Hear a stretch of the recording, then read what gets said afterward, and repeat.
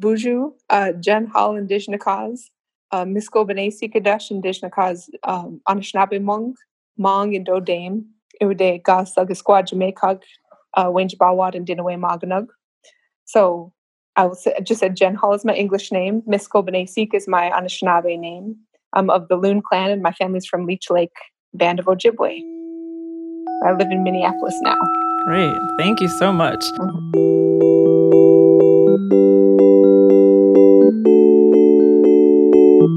Buju, hello. Welcome to Native Lights Bidapi. I'm your host, Leah Lem. And I'm your other host, Cole Primo. So this is a podcast where we connect with the Native community here in Minnesota during the COVID-19 pandemic, providing connection in these social and physical distancing times. And today we are chatting with Jen Hall. She is a brand new firefighter. Welcome, nice. Jen. Hello. Welcome. Can you hear me okay? Yes, we can hear you. Yes. We can see a picture of you. Okay. You don't need video, right? I don't need it. No. Good. I've been out in the wind, so looking at whole mess. All right. Jen, how are you doing? Oh, I'm doing well. I'm not at work today, so life is good. Good. And you have an amazing resume. Well, shoot. Yeah, I sat down and actually listed out every job I've had. And I think I've had about 30 some jobs since I started working at 16. So I don't like to stay bored, I guess. Yeah, no. Sure. What were some of your favorites? I think my most favorite early job was I was a receptionist at a geodesic dome home company. They have built dome homes all over the world, and they happen to be headquarters in North Branch, where I graduated from high school.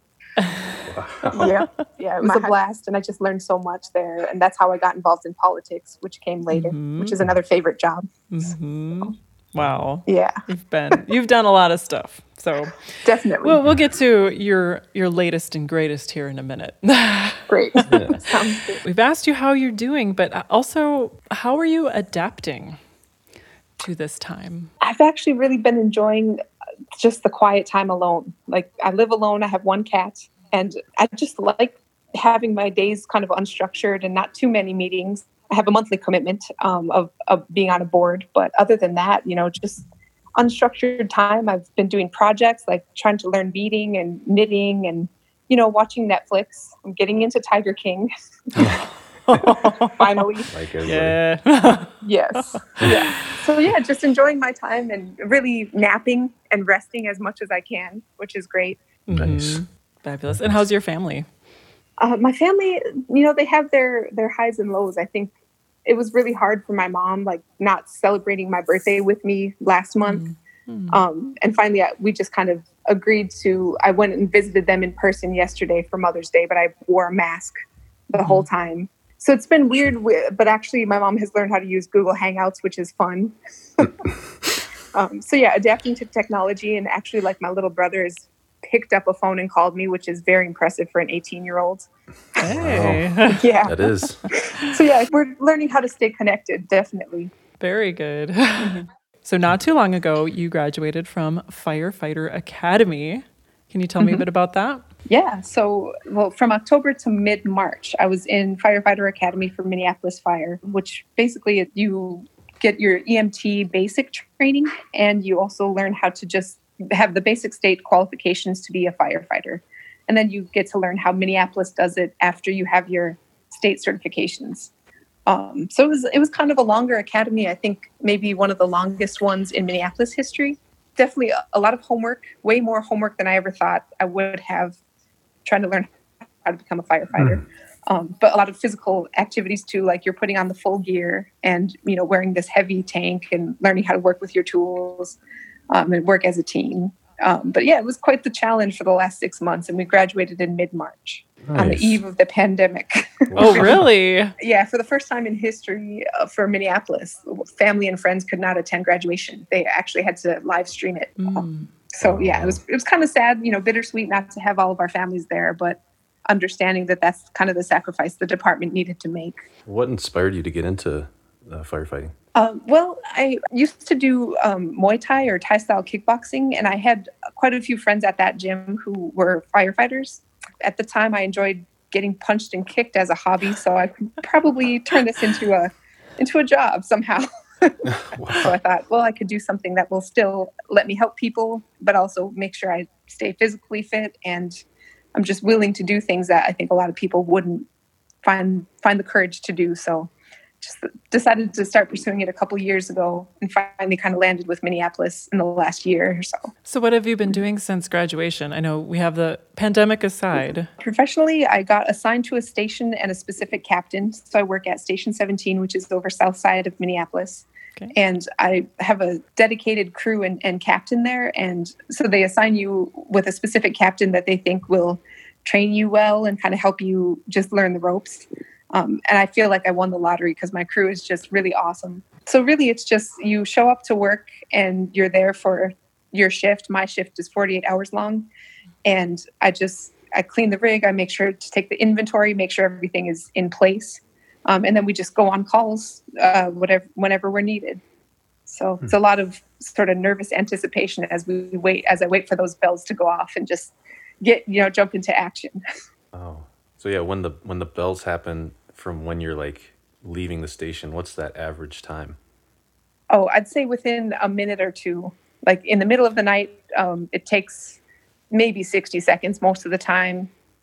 And there's certain ones where it sounds like you have different tones. And so there's like non-urgent calls where like, say we're just going to pick up needles or something.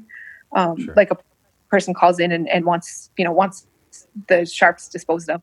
So then that will take like maybe a minute and a half, but it's pretty quick. Wow. Yeah. Gone in 60 seconds. Yeah. Gosh. I mean, my secret is to sleep. There's a area right next to the garage where the truck is. So I sleep right there so that I'm not the last person to the truck because it takes me the longest to get dressed. Oh. Just because I'm new. I'm new. Oh, no. Yeah, I was like, I'm trying. If it's a fire call, I get extra nervous. So then I just have to make sure I get everything on in the correct order. Wow. Can you describe, a recent call that you've had? I mean, you see everything. I think a lot of it is, just what would you see as an emergency at your home? If you feel like you're having a heart attack or if all of a sudden you're really short of breath and you want to get taken to the hospital. Some folks, they don't have as much assistance at home as they could. Like they need help just getting into bed or they might trip and fall over something and kind of need help getting up. But then you have some pretty entertaining calls. Like we had a gentleman fall asleep, I think, while the laundromat closed. And so he woke up and he was trying to get out of the laundromat after it had closed. No and way. he got stuck in the door. Oh, no. But it was kind of the middle of the night and I was so confused because I wasn't sure if he was breaking in or leaving. And I just was trying to make sense of the situation while my captain was kind of in charge of the scene. But then the guys who found him were on the phone with the landlord and the landlord unlocked the door from afar. And the gentleman just got up, grabbed his laundry and walked away into the night. Oh, jeez. So I think that was one of the more entertaining calls that I've had so far. Oh. Now that we're in a pandemic, since you've started after your graduation, the standard operating procedures have probably changed somewhat. Can you talk about that a bit? Yeah, so it's hard because I've only ever known sort of life in COVID-19 times as a firefighter. But the first couple of weeks on shift, we'd arrive at a call and scope out the situation. And as long as it was safe for us to enter, we would head in. And we would all kind of start doing different roles. Like I would check a blood pressure as the rookie. The driver would be recording information, and the captain would be making sure that everybody's staying safe and we're doing what we need to do for the patient. Now, the captain usually goes in first by himself, especially if it's a call where we know that the patient is COVID positive, and he has to don this extra personal protective equipment. And for us, like before, we would go in with eye goggles and gloves on, but now we have to wear N95 masks on every call. So some of it has remained the same in terms of what type of call. Like we'll still, if it's somebody who they're doing CPR on, of course we're all going to go in and get to work and try to help them as soon as possible. If it's something where it might not be as emergent of a situation, the crew waits on the truck while the captain scopes it out and then he lets us know what he needs. And that's pretty unusual because when you first start, typically as a rookie, you're kind of expected to get in there and get to work and get your hands dirty and learn, just about the ins and outs of emergency medical care. So, and we also have to wear simple masks on fire calls. So we check if a fire alarm goes off in a commercial building. We have to go scope it out and see if there's actually a problem or figure out how to reset the alarm. And so you have to wear all of your turnout gear for that. But we also have to wear simple masks. So I think the fire department is trying to do its best to ensure that we're safe and protected, while we're also, as a world, trying to figure out how to be safe and deal with this unknown thing, Right. Something we can't see. Yeah, something we can't see, and we don't know where it is and how it gets spread. But, you have to go in anyways. If a person needs your help, if there's fire, you're going in. There's not an option to kind of stay and wait it out and see what happens, I was curious. I think you already addressed this. Many of the procedures have changed due to the pandemic, but you're still doing the same type of calls, or are there increased calls, certain types of situations or things like that? I think it kind of varies from shift to shift, but we've actually had kind of a decrease in calls. I think people are just scared of going to the hospital. They're at home and they're like, well, I don't feel great, but if I go to the hospital, I know that there's COVID patients there. But then that also means we might stay on a scene longer than we would have in the past. That sounds intense. Have you made a good choice? And I mean, it sounds like you really enjoy it, but is it everything you hoped and dreamed, or are there surprises? I definitely know that I made the right choice. Yeah. I've always wanted to have a job that's challenging and helping people and interesting. And I think it definitely fits that bill.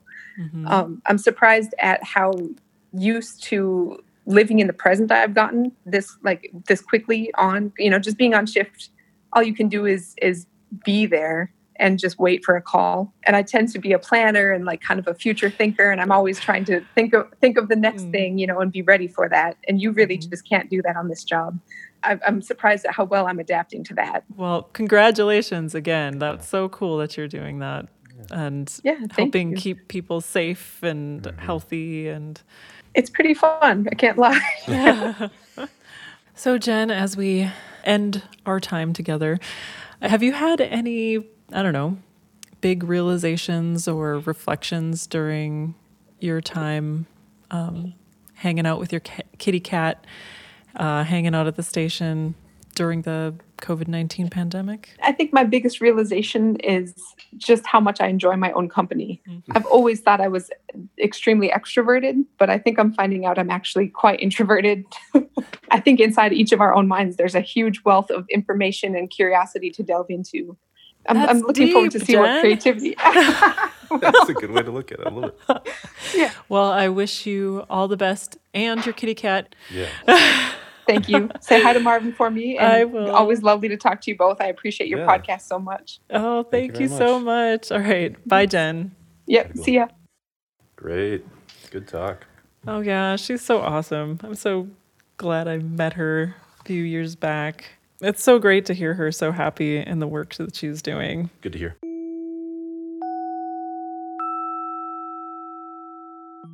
Thank you, Jen Hall, for joining us today, and thank you for listening. Native Lights Bidapi is produced by Minnesota Native News and Ampers, made possible by funding from the Minnesota Arts and Cultural Heritage Fund.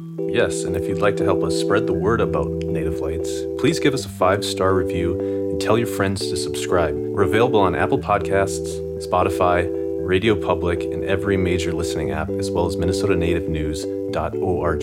And if there's someone you'd like to hear us catch up with, please send us an email at nativelights@ampers.org or find Minnesota Native News on Facebook or Instagram.